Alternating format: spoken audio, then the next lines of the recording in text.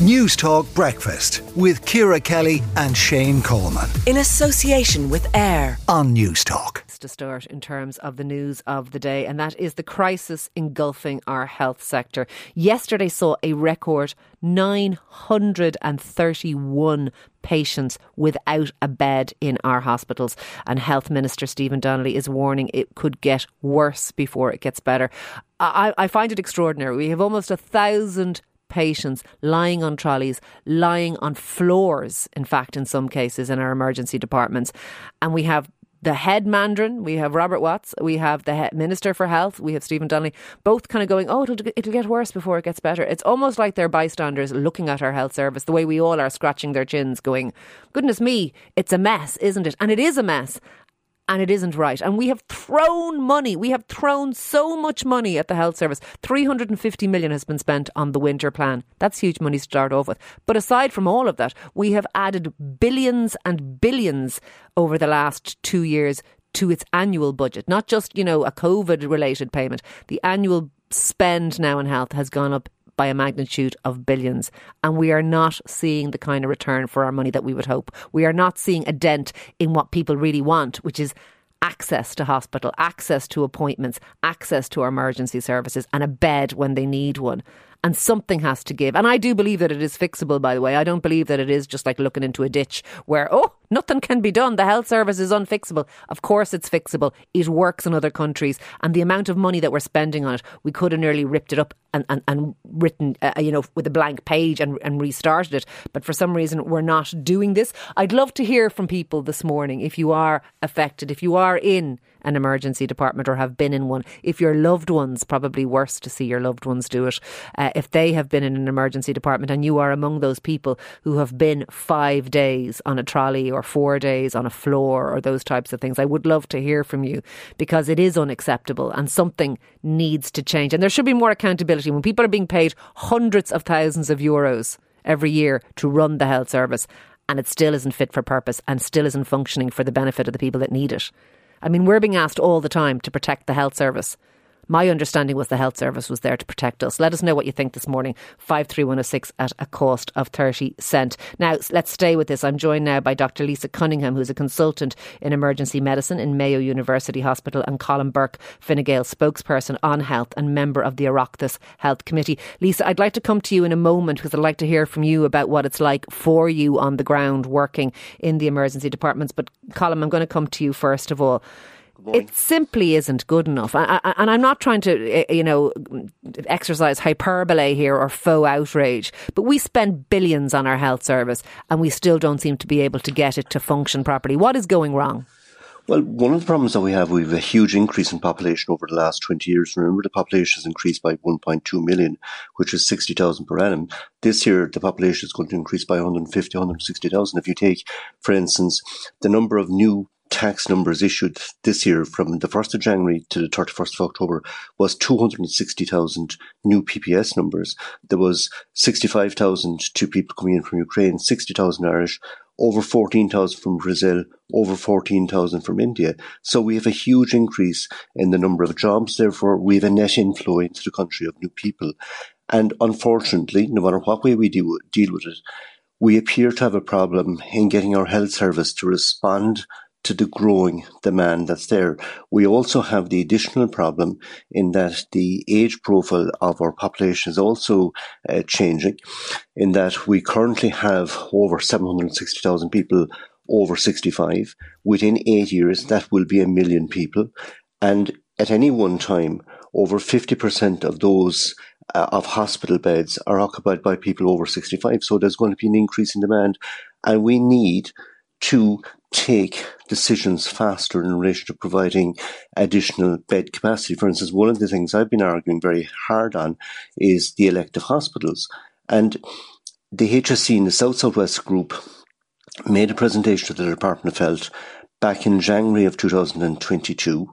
It took until November of 2022 before that was finally signed off by the Cabinet, because it was only in September of 2022 that the Department of Health sent it to the and Department in of fairness, Public Expenditure. And that's the big challenge that we have. Why does it take so long? And some hospital groups to build? are doing better than others. I mean, it's almost a constant that you hear University Hospital Limerick has the biggest numbers of trolleys. But in the whole process of the decision making is far too slow in relation to. But with regard, and we need now to change that, and we need to deliver faster. Okay, for instance, we have a new plan. We're in agreement on this. But Colm, you're a member of one of the parties of government. You may not be. And I've been lobbying hard on these but issues. But here's the thing. We seconded all the private hospitals, and I'm not suggesting we need to do that, but we seconded all the private hospitals during COVID. Why don't we second one? Why don't we take one private hospital and turn it into an elective conveyor belt that stops our elective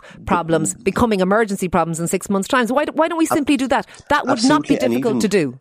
No, and the other issue that we need to understand as well, at any one time, there's over 1,000 vacant beds in nursing homes. For instance, my understanding, and I've got this information directly from the Irish Nursing Homes Organisation, at the present time, there's over 1,000 beds vacant in nursing homes. Therefore, one of the things we need to do, and remember, if you saw the figures on the 22nd of December, and they don't have up-to-date figures, there was over 600 people inside our hospitals ready to be discharged. Earlier on in the programme, I said there was two things we needed to do. We needed to second one private hospital and turn it into an elective hospital to move those people, and we needed to take what are delayed discharges but are often referred to by people, so that's what they understand them to be, bed blockers, move them out of our acute hospitals into those 1,000 beds. If we did that, we would free up 600 beds.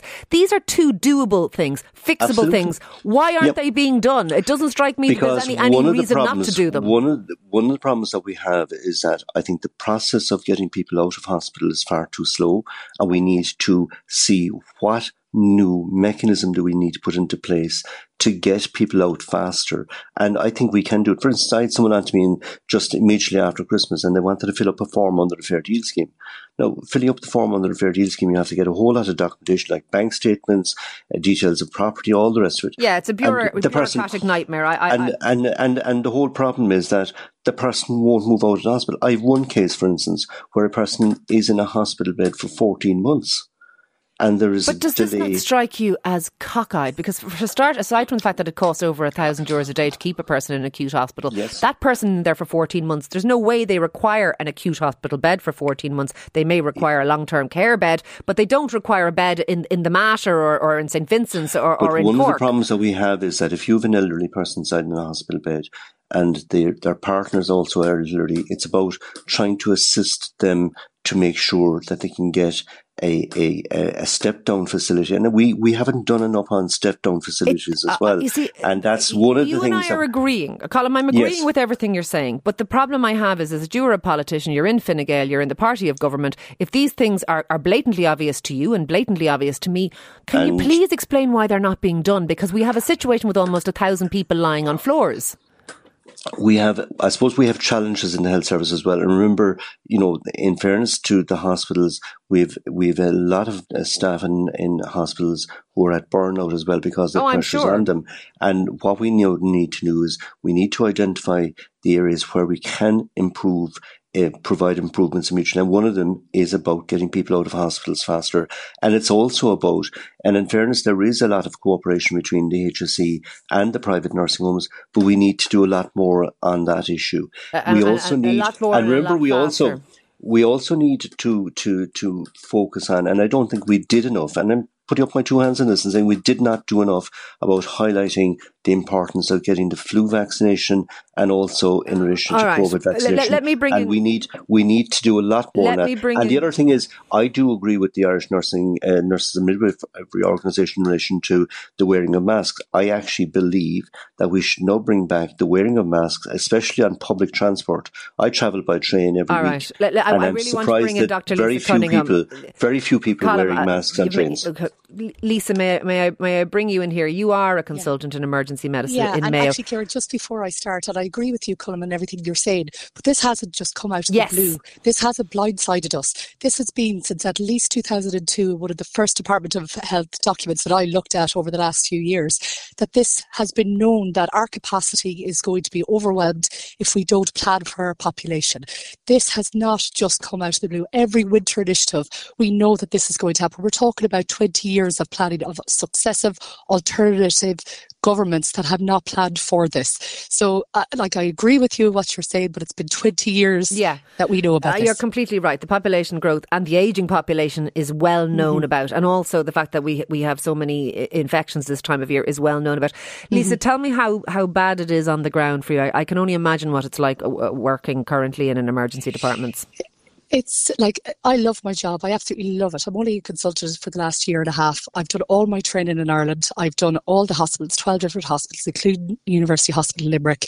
I absolutely love being in emergency medicine, but this year has absolutely been horrendous for us, for all of us, between our nursing colleagues, HCAs, non-consultant doctors. It is definitely the worst that we've ever seen. We physically have no space to see patients.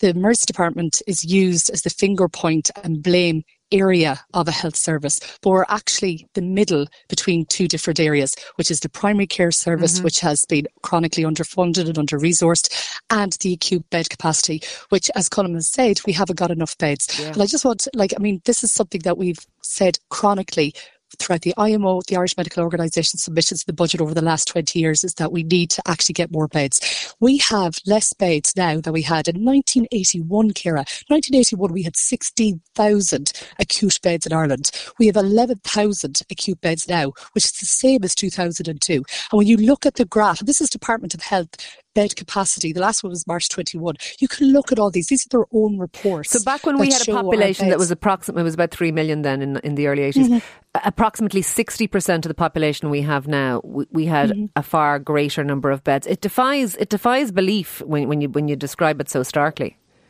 And when you look at it, actually, the timing, and myself and my husband were looking at this, and he's non-medical, we were going, what happened around the area of 98 to 2003, where there's such an absolute dive at the amount of beds? I don't know. I'm a clinical consultant. I want to treat patients. I'm not somebody that's going to be looking at statistics and management parts of the HSE, but something happened in that area. Very interesting, because it was the Celtic Tiger when we actually had a few bob as well. But also we amalgamated our health boards to the HSE around that time as well. So I don't know what happened, but there was a stark dive in the amount of acute beds at that time.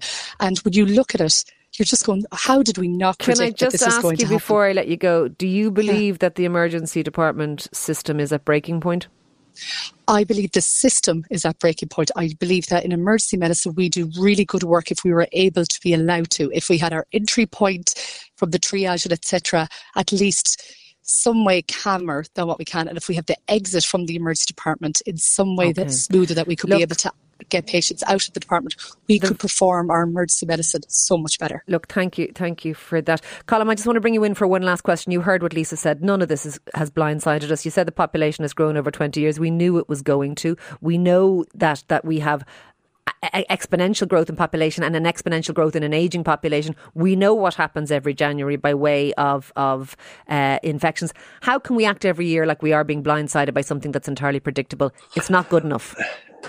It's not good enough, and the decision-making process is far too slow in relation to getting new projects up and running. For instance, you take in Cork, we have planning permission for a new paediatric unit. I'm told that it may be 5 years' time before we'll get it built. That's not good enough anymore. We need to respond to what is required. You are in government. You are part of the government party. I'm not at the cabinet table, and I have consistently highlighted this. Are you critical of your cabinet colleagues? I'm critical of the decision-making process. It is far too slow. And for instance, we had the Irish College of General Practitioners into the Health Committee, which I looked for to bring them in, because we also need to give support to the Irish, to the GPs. We will have to leave it there, but thank you both very much for speaking to us this morning. That is Colm Burke there, Fine Gael TD and member of the Health Committee, and also Dr. Lisa Cunningham, emergency medicine doctor in Mayo. News Talk Breakfast with Ciara Kelly and Shane Coleman. In association with AIR. Weekday mornings at 7 on News Talk.